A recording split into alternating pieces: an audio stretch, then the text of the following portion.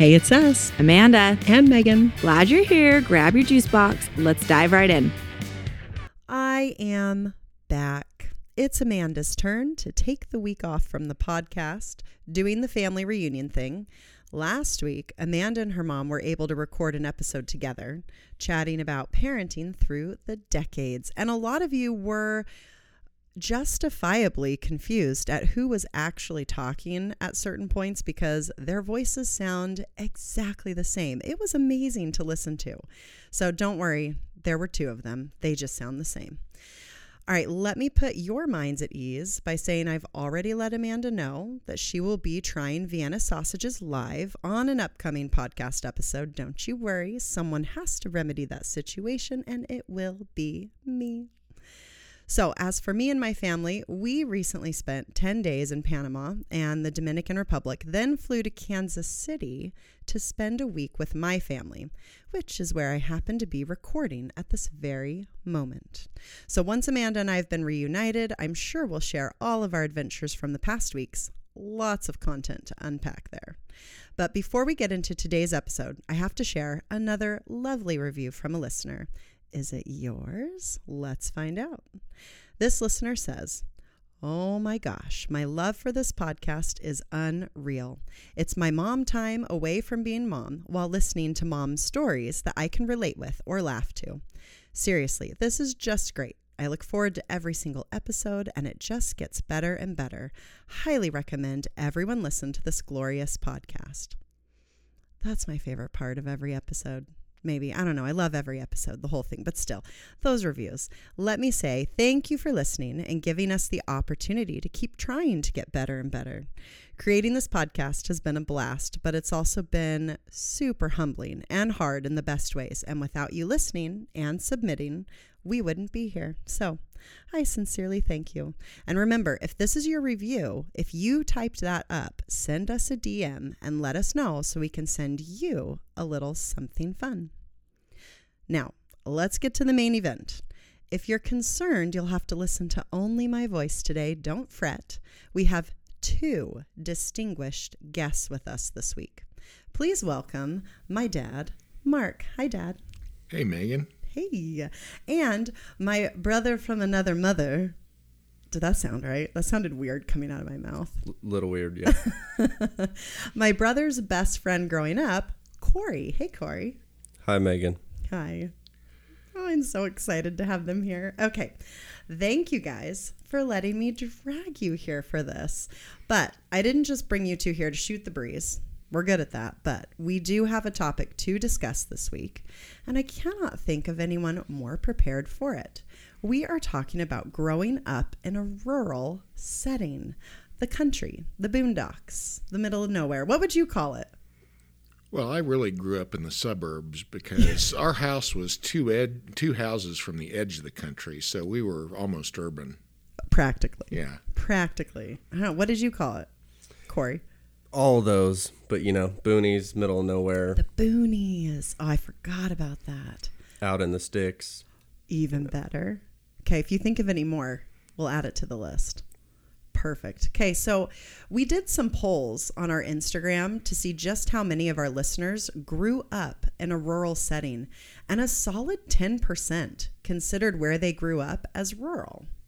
And when it comes to where listeners are currently raising their families, 11% of you are located in a small town. That's a pretty decent percentage. Yeah, impressive. Yeah. So anyway, this requested topic came to us directly from Amanda. Shocker. But it's also a topic I've always loved to hear you both talk about. So I can't wait for everyone to hear what wisdom and experiences you both have to share. So let's start off with each of you telling us about the small towns you spent your time in and how you describe the town, what's the town's population, and how did your family come to be there in the first place. So, I don't know, you guys want to fight for it? Who's going first? Age over beauty? Well, I'm both of those. So. All right, Corey, tell us about where you're from or where you've spent your time in this small town.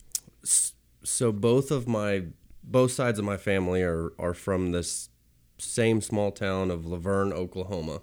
So our only claim to fame there is the 1967, I'm probably going to get that wrong, but Miss America, Jane J. Rowe, is from Laverne, Oklahoma. Wow. So that's where my mom and dad were both, kind of born and raised. Yeah. But I spent a lot more of my time in an even smaller town, because that town population probably, I don't know, 1,000, 1,200 people. Really? Yeah, so pretty small. But my grandparents moved out to Slapout, Oklahoma when I was probably 8 or 9. So the population of that town, on the sign, the claim is 8. But if you look it up, it's actually 4. So it's just a gas station. So literally middle of nowhere. Yeah. Now, hang on. Can you repeat the name of that town? So it's Slapout. All one word? Yep. And we're actually not the only one. I think there's like 2 or 3 other Slapouts in the United States. Really? But yeah. Do you know where the name came from? No clue. Oh, Probably because it's slap out in the middle of nowhere. Is that an expression? Mm-hmm. Huh. Look at that. We're learning something new. Okay. All right. And Dad, tell us about your small town.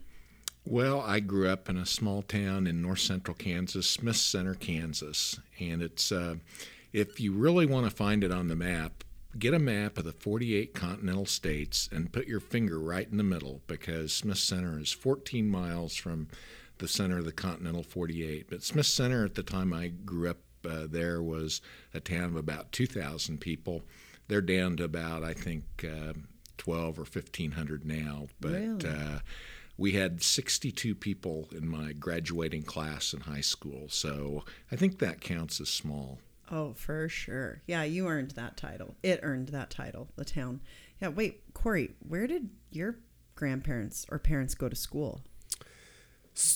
So my mom, when they started school, my mom through a couple grades went into a one-room schoolhouse still. Really? when Your she was young. mom? Yeah, my mom. Wow. And my uncles. Uh-huh. Because my mom is the oldest, and then each of the boys, my uncle Troy and my uncle Jerry, are 11 months apart. So boom, boom, boom, back. Yeah. And then I think it was 3rd or 4th grade is when they moved to town and ended up going to Laverne. Okay. Wow. But Oh, my word. Okay, now wait. Corey, what did your family do in this small town? so when my mom and uncles were young, they owned a dairy. So they ran a dairy. So before they would go to school every day, they would have to get the cows in, milk the cows, and then they could go to school. Yeah. Okay. Interesting. We're going to come back to cows here in just a minute. Be ready for that. Dad, what did your parents do in the small town, or what took them there?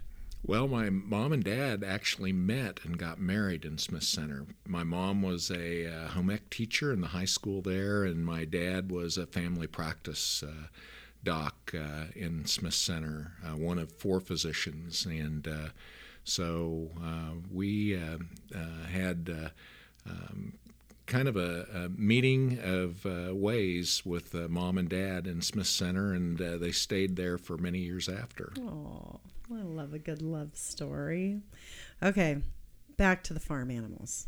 We need to discuss animals because you both have spent time working on farms with animals when you were growing up, both of you. Lots of animals. One listener who lives in a rural area mentioned in a message to us that the FFA, okay, the FAA is like flight aviators. Future Farmers of America. There we go. FFA is a big deal around here, she says, and the high schoolers always have a farm day with the elementary kids, and they bring all the farm animals to the school, and she says it's one of her kids' favorite days. Can you imagine a bring your farm animal to school day? That sounds amazing.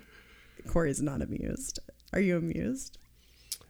So another trivia: the head of the Oklahoma chapter of the FFA is from Oklahoma too. His name's Travis Jett.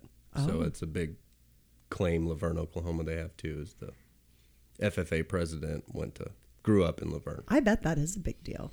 Well, I mean, Like a local celebrity. yeah. Yeah. I just can't see that at our school because people came to school to get away from the farm animals. Oh, so true. So true. All right. So, Dad, I can remember you mentioning one time. Well, let me back up a little bit. Your best friend growing up now owns a cattle farm, right? So I remember you at one point telling me about a cow getting struck by lightning, and my mind was blown, as was the cow.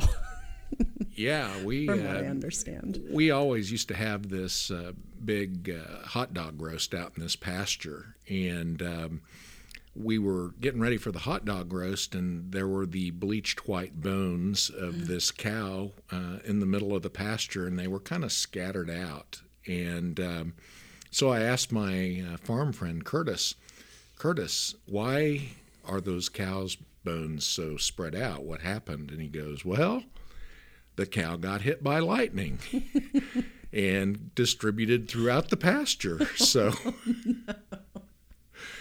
yeah, so cows and lightning, not a good combination. No, but those poor cows have nowhere to go. It's kind of a survival of the fastest, fittest, least electric. It's a good time to be the shortest cow. So Stay away from trees. No kidding.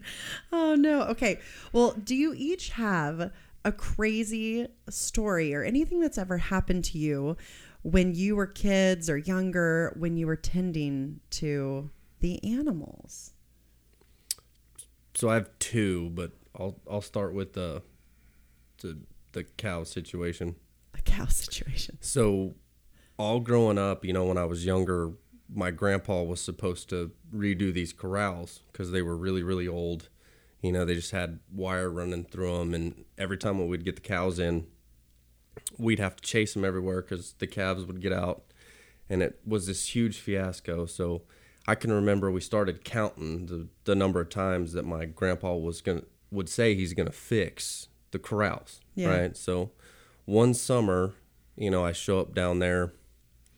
I think I was probably 10 at this point, maybe 11. And it had already been like 5 years that we were supposed to fix the corrals. But my grandpa finally stayed to his word, and we fixed the corrals.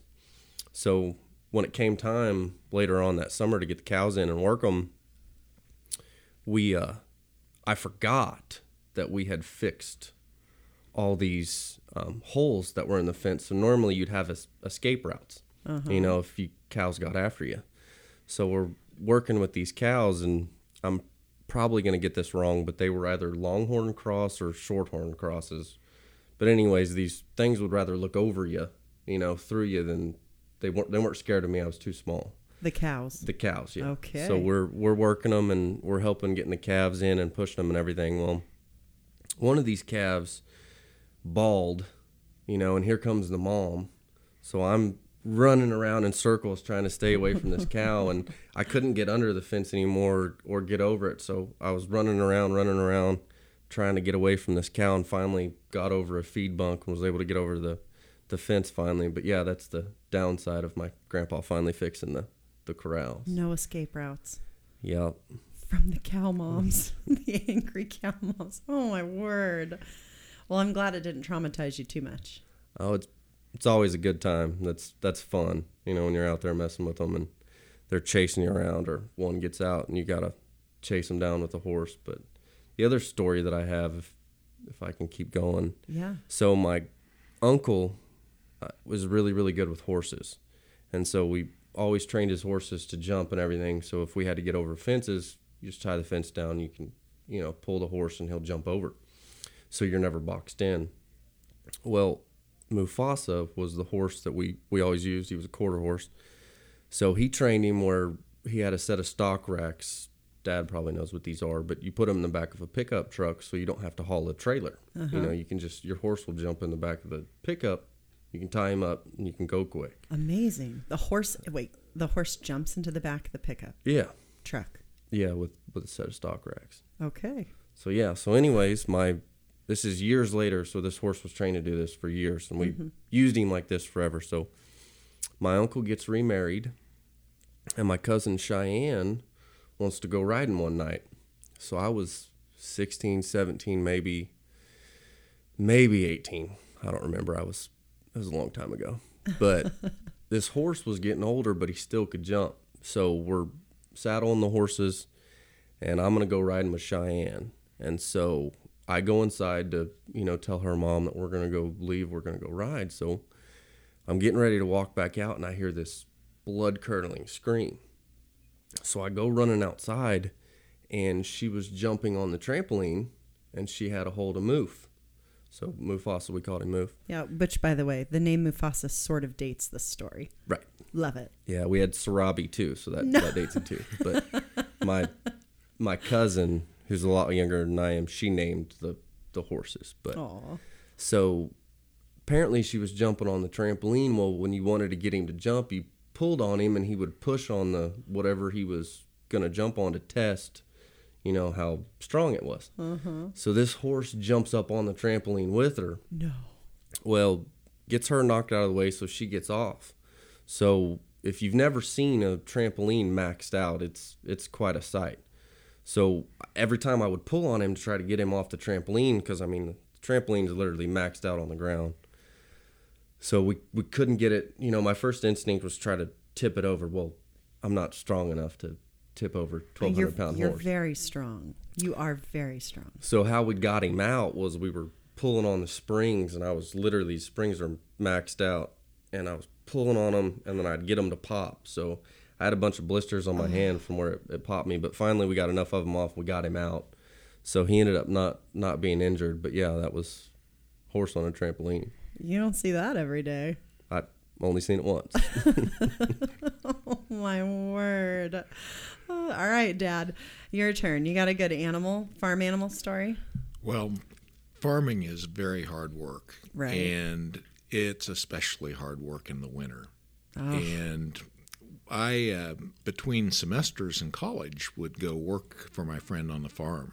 And this one particular day, it was cold, really cold, 10 below wind chill index. And he had a bunch of hogs out in his north lot.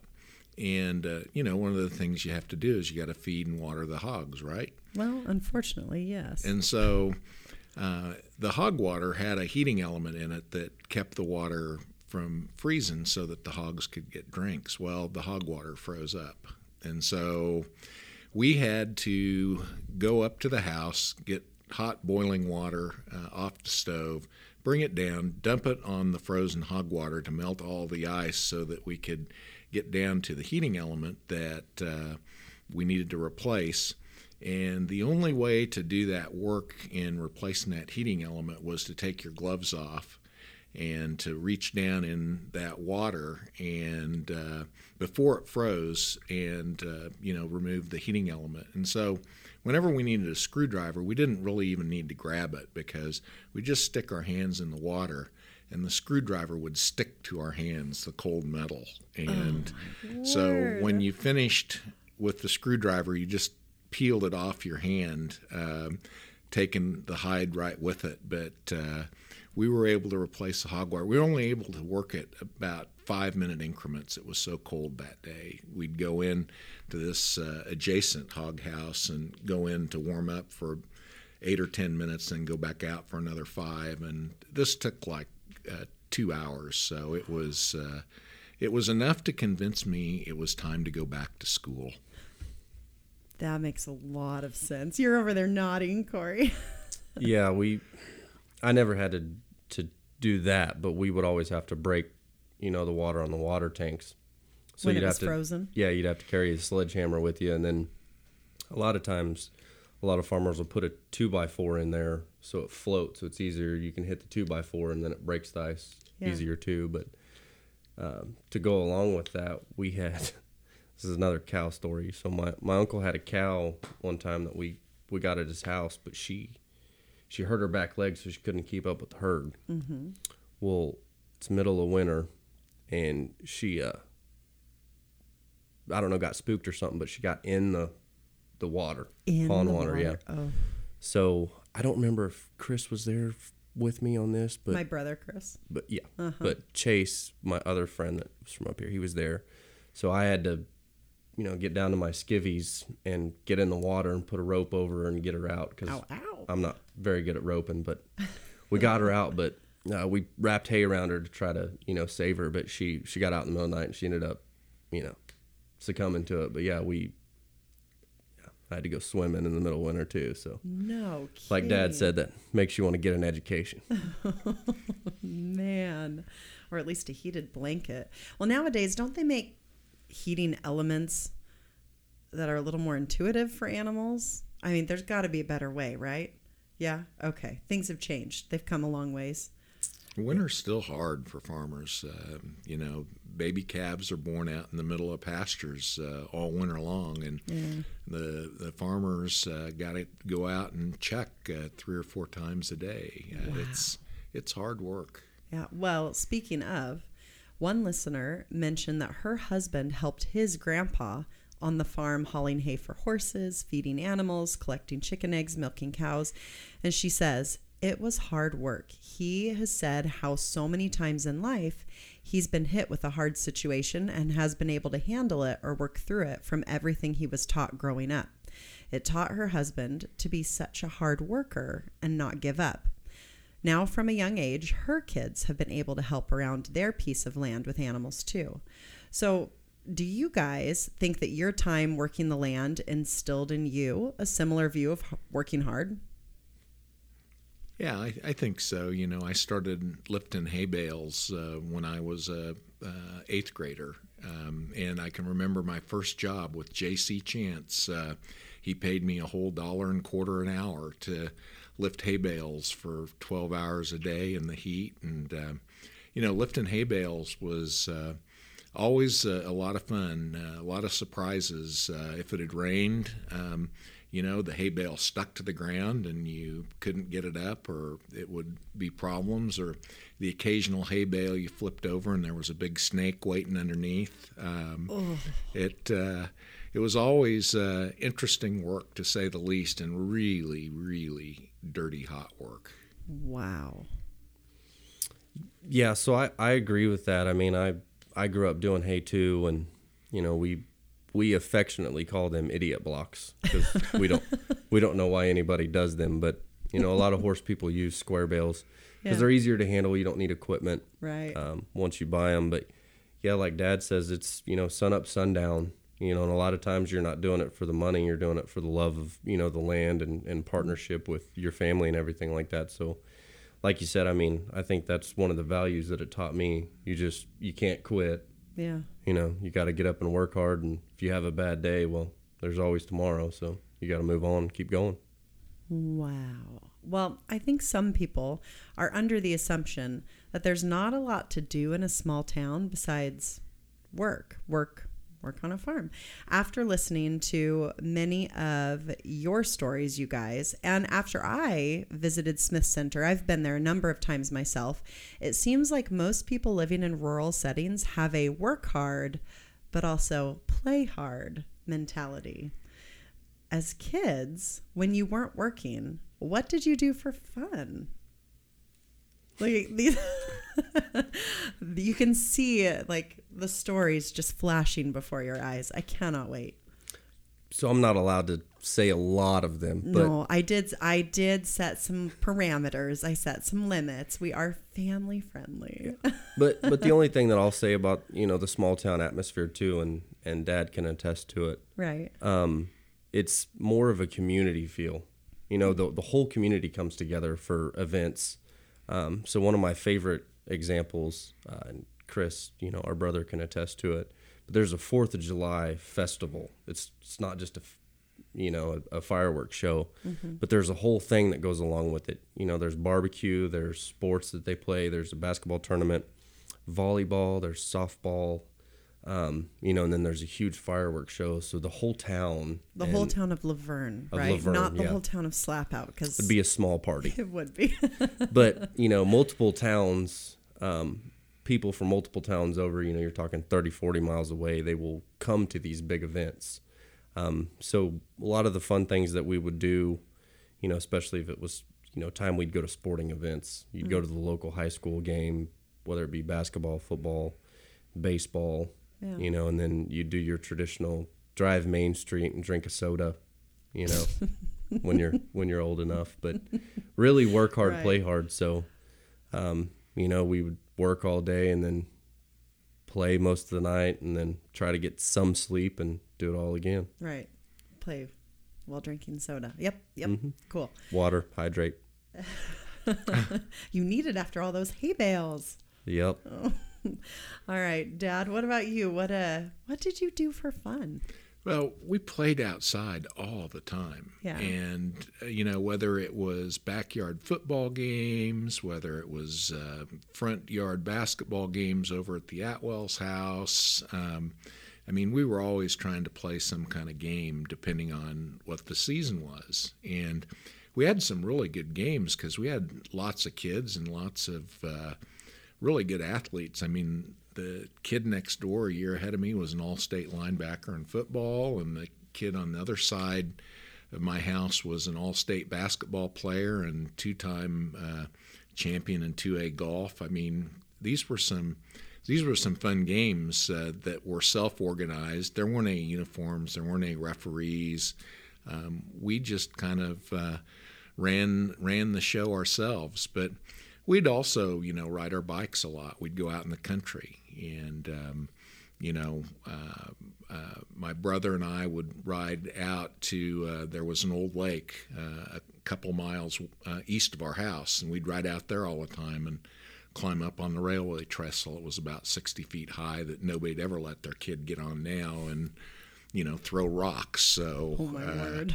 you know, it was a lot of time outside. Almost no structure, no supervision. Right. And it wasn't because my parents were bad, but it was just okay to do. Yeah. So, All right, you said railway, and that made me think of a couple of stories I've heard you tell. And I feel like you should maybe share one, if you feel up for it, about the infamous railway system and some of the mischief that some kids got into with said railway system. You got a good story for us? I might. There might be these two guys named Mitch and Brad. And you might be just related. using the names to protect the innocent. But Right. Anyway, the railroad tracks for the Rock Island line were less than a mile from our house, and so on the way to the old lake, you could basically walk the railroad tracks for 2 miles. But one particular day, there was a freight train that came to a stop outside east of Smith Center, and there happened to be an open box car. And Mitch and Brad thought it would be a good idea to climb in there just to see what was in there. Well, as soon as they climb in, the train starts to move again. Of course. Wait, how old are Mitch and Brad? They're probably 6th grade. Oh, my word. Maybe Okay. maybe a little bit older, but they certainly weren't in high school yet because they were still riding bikes. But the freight train starts to move, and Mitch ejects, jumps off the moving freight train.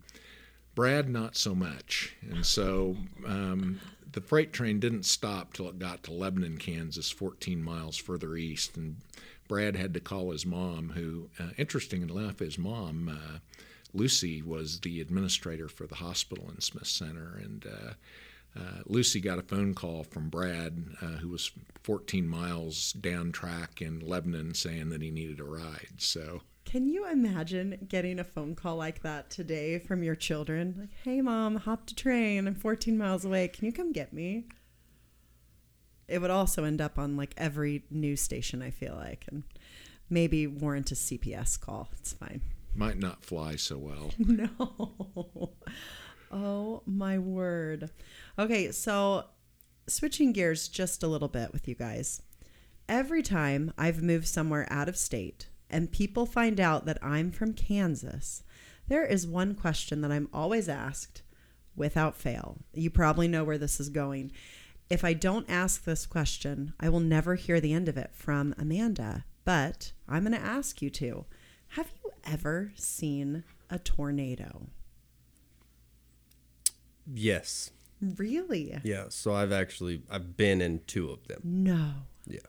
In Kansas or in Oklahoma? So one in Oklahoma, and then one in Tonganoxie, Kansas, when I was in grade school. Really? So it was, well, and then there was another one. I wasn't in it, but about 2 years ago, we had that one go about a mile away from the Speedway. Yeah. So it went south where our farmland is, my wife's farmland, her side of the family. Yeah.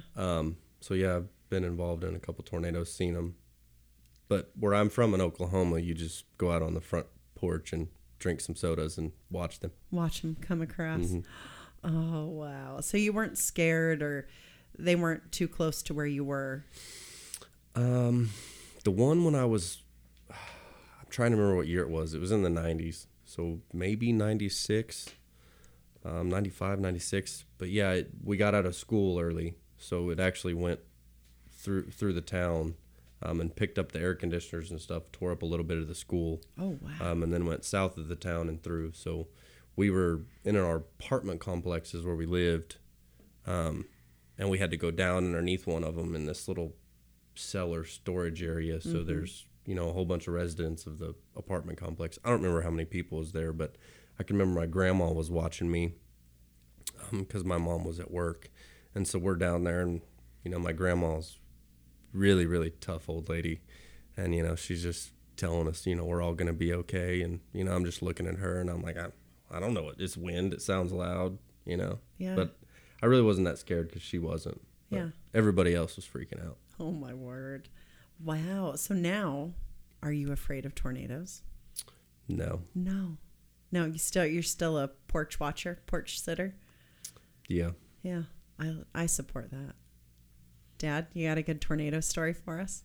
I've lost track of how many tornadoes I've seen at this point. No but way. My first experience was we were out visiting my grandparents in Goodland, Kansas. How old were you at this point? I was probably junior high, and my mom, my Uncle Jim, and my three brothers were on the way out to their farm north of Goodland, about 9 miles, and it's getting dark. It's like 5 o'clock at night, and it is dark as midnight. And lo and behold, we look in the rearview mirror, and behind the car, probably a half mile, is a tornado. What? And so my Uncle Jim floors it, and we drive into this farmyard, and we park on the other side on the north side of the barn. The tornadoes come from the south, so that we'll get out of its path. And it kind of just went right over the farm. Shingles from the roof of the barn that we were parked behind came cascading down on the car. But the funniest part of this whole story was in the back seat I was there with my brothers, and my youngest brother, Mike, who now is a practicing Buddhist, was singing "Jesus Loves Me." As the tornadoes passing, as the tornadoes going, shingles are falling on your car, like a scene straight out of Twister. Yeah, it was back. classic. But no, another time we were all eating dinner at our home in Smith Center, and the tornado sirens are blowing, and we're just sitting there eating dinner, and my mom says, "Okay, I want you kids to get up one at a time and come look out the back door." And so we look out the back door, and about 3/4 of a mile to the east of our house was Ormel Martin's farm. And basically we just sat there and watched this tornado tear the crap out of his farm. No. There were silos flying through the air. There were all kinds of crap in the tornado itself. But yeah, we just got up from dinner. We went and watched the tornado tear up Martin's farm. Then we went back to dinner. So I love that Grandma made you get up one at a time. Yeah. Don't crowd, one at a time. Please, let's not get in a rush. Watch the tornado destroy this land in an orderly fashion. But you may even remember this story. I was flying home from a meeting in Washington, D.C. This probably was 15, 20 years ago, and your mom was on her way to pick me up. Mm-hmm. And just outside the Legends, she looked in the rearview mirror and sure enough saw a tornado behind her. And that tornado followed her up 435 all the way to the airport, and she hot-tailed it into the bottom part of the parking garage. It had my flight diverted to Wichita. But yeah, I mean, tornadoes, generally you see them and they're coming, and if they come at you, you can kind of get out of their road. It's not like they're going to jump you, so it's not all that scary. Well, I believe you, because for the record, I still have never seen one, and I'm a bit disappointed. I almost feel like I haven't earned my Kansan badge yet, because I haven't seen one. So now that I live in Utah, my odds of seeing one have decreased dramatically. It's a major deficit in your upbringing. Truly is. You know who I have to blame for that. Yeah, your mom. Oh, no. Okay. If our listeners haven't already assumed this from your earlier stories, crazy, funny things seem to happen often when living in a small town. So what's maybe just one more crazy, funny thing that's happened when you were growing up or spending time living the rural life? Can you think of just another crazy story or experience? My uncle will probably get mad at me if he hears this, but Well, does he listen to a lot of parenting podcasts? no, he Safe. doesn't. Please, don't hold So back. school pranks are a big deal, right? And so it's the Laverne Tigers, and then across the border in the Panhandle is Texas, so Follett, Texas, and they're the Follett Panthers. So you have a Black Panther and then a Laverne Tiger. So my uncle, they tried to steal the Laverne Tiger mascot. Wait, what is it? Is it like a stuffed animal? No, or it's a statue. It's huge. like a metal made from... Yeah, it's massive. Okay, cool. Good. So For some context. his bright idea, when they realized they couldn't steal it, was to paint it. So he painted the tiger black and a certain part of the tiger blue. So a certain part. Yeah. So needless to say, he got in trouble for that. But actually, Chris and I, we were having some fun one night, and we thought it would be fun to try to reenact that. But we ended up talking ourselves out of that. We weren't going to paint the tiger black because it would have immediately come back to our family. I'm proud of you two for making that very wise decision. It was probably Chris, because I was talked into it. So he's the more logical one. Uh-huh. Well, we're all very grateful for whatever logic was exercised that night. In whatever small amounts, logic prevailed. Well, so many things that happen in small towns are just spontaneous events that you could have probably never plotted. And, there are just so many things that come back to mind. One year at Halloween, we'll use the name Gary this time, might have loaded a paper bag full of dog poop and doused it with lighter fluid, lit it on fire on the principal's front door to watch the principal storm out and stomp on the bag. No. Just silly, goofy stuff that fortunately, it's kind of harmless. Right. It's kind of funny in the moment, but,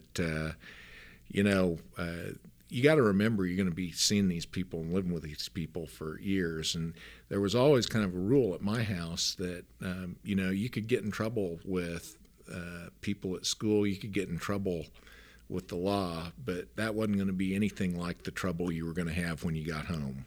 And so that nuclear threat of any trouble you got into anywhere else was going to be dwarfed by what kind of trouble you had at home. I think kept us pretty humble and contained. Kept you on the straight and narrow?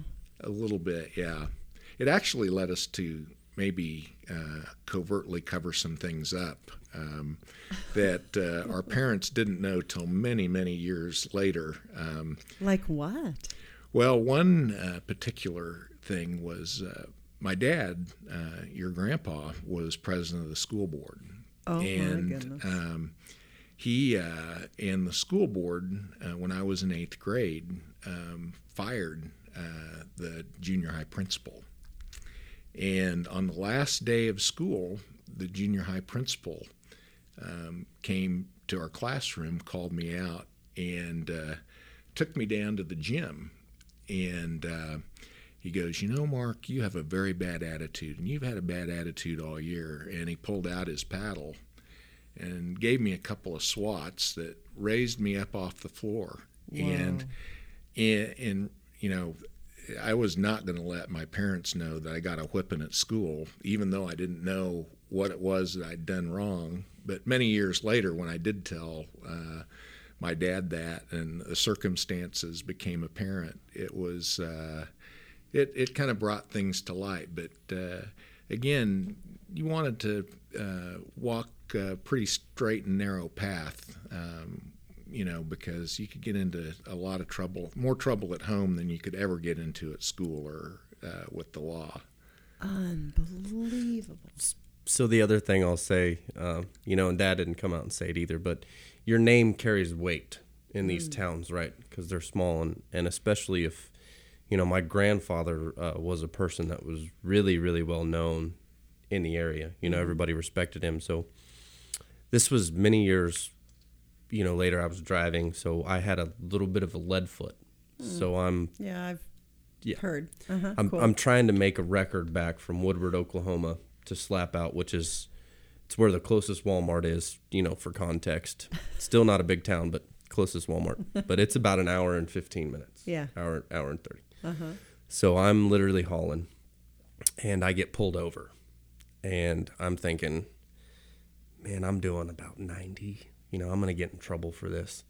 So the officer, state trooper, pulls up, knocks on my window.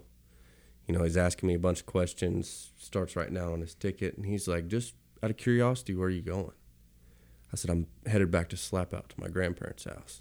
And he goes, Slap Out?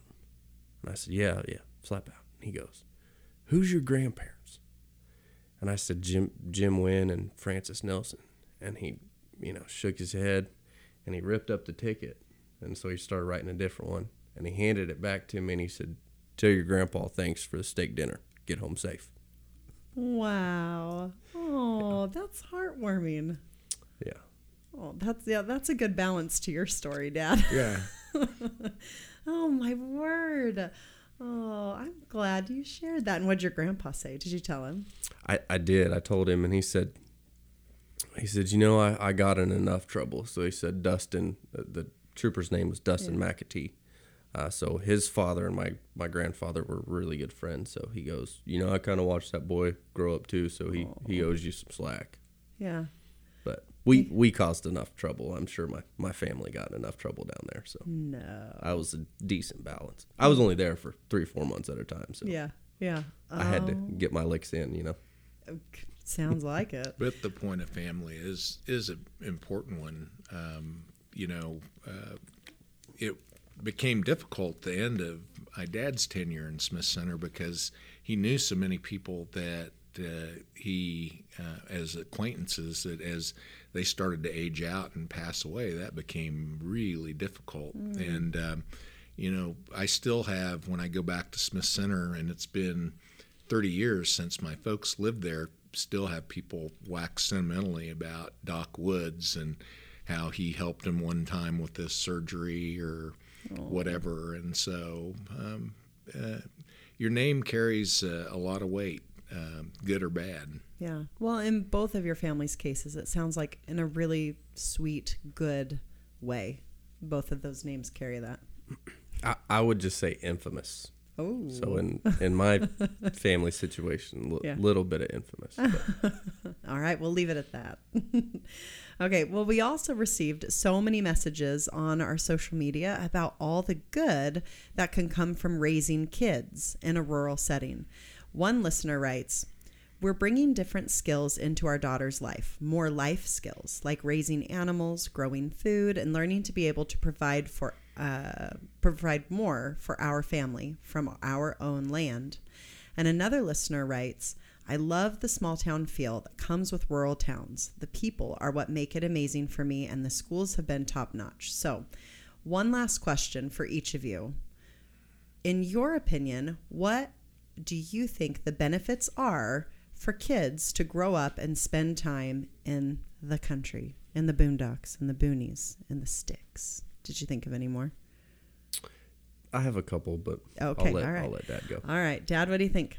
Well, I think kids are better rounded, in the city with activities. It very quickly becomes one or two activities and no other activities. I always liked moving from football to basketball season to track to baseball season back to football or whatever your activities were. There was not the pressure to specialize and have to do all this club sport stuff. Kids got to play different games and try different things. And there may not have been as many activities as you might see in the city, but because there was less competition, you had more opportunity to try things out. And I look at kids today and the pressure that they are under to, join the traveling baseball team if they want to play traveling baseball, or join the traveling hockey team and play hockey all summer, when maybe a kid would like to play some baseball or maybe just play and not have such an organized life. I think smaller communities afford that opportunity for kids to maybe just be kids. I love that. Yeah, I really agree with that a lot.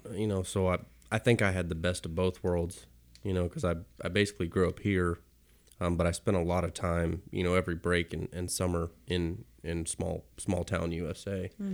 But, one of the things that we've touched on a lot is, the core values that you're taught, hard work, your work ethic, taking pride in your work, and then also seeing something through. So when you raise an animal, you're responsible for that life. So it teaches you a lot of that stuff.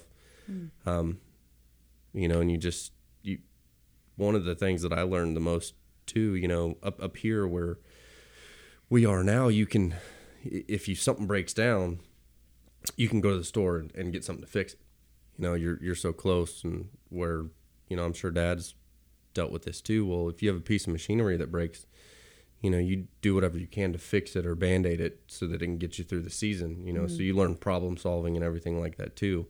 And you can't quit. So one of my favorite things I was taught, my uncle actually, were breaking horses, and you get bucked off all the time, but you gotta get back on. So can't ever quit. I think is a big lesson that you learn, out there. Yeah. There's an old saying, it's a lot easier to talk to people than about people. And, when you're in a small community, if you're talking about people, they're going to hear about it pretty quick. And so you'll be talking to them before you know it. Oh, wow. Well, and just to chime in a little bit, because I know we're getting close on time. But you're fine. So one of the craziest things about the rural community, too, is up here you teach a kid to drive a car, right? Mm-hmm.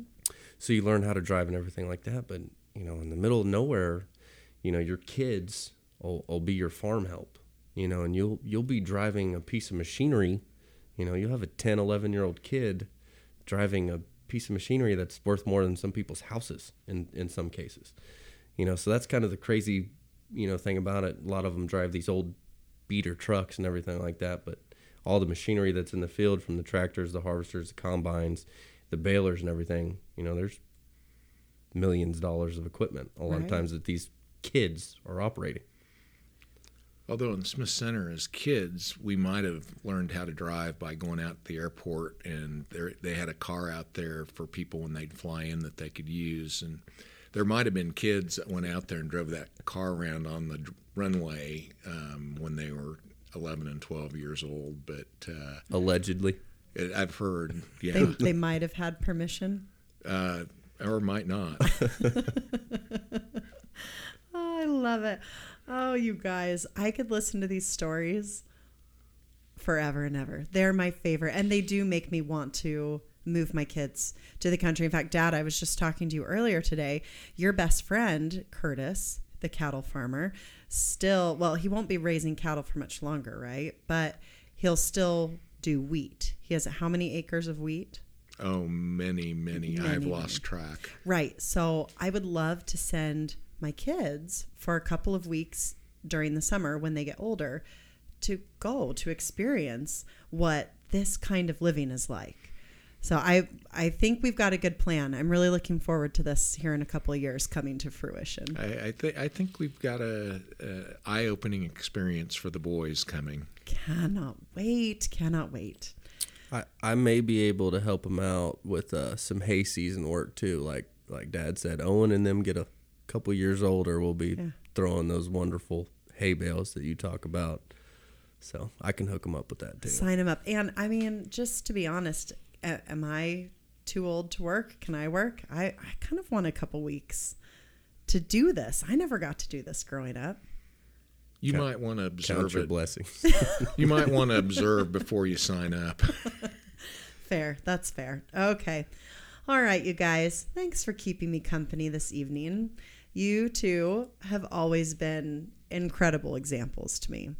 And you both truly embody the work hard, play hard motto. And I want to be more like you two in that aspect when I grow up.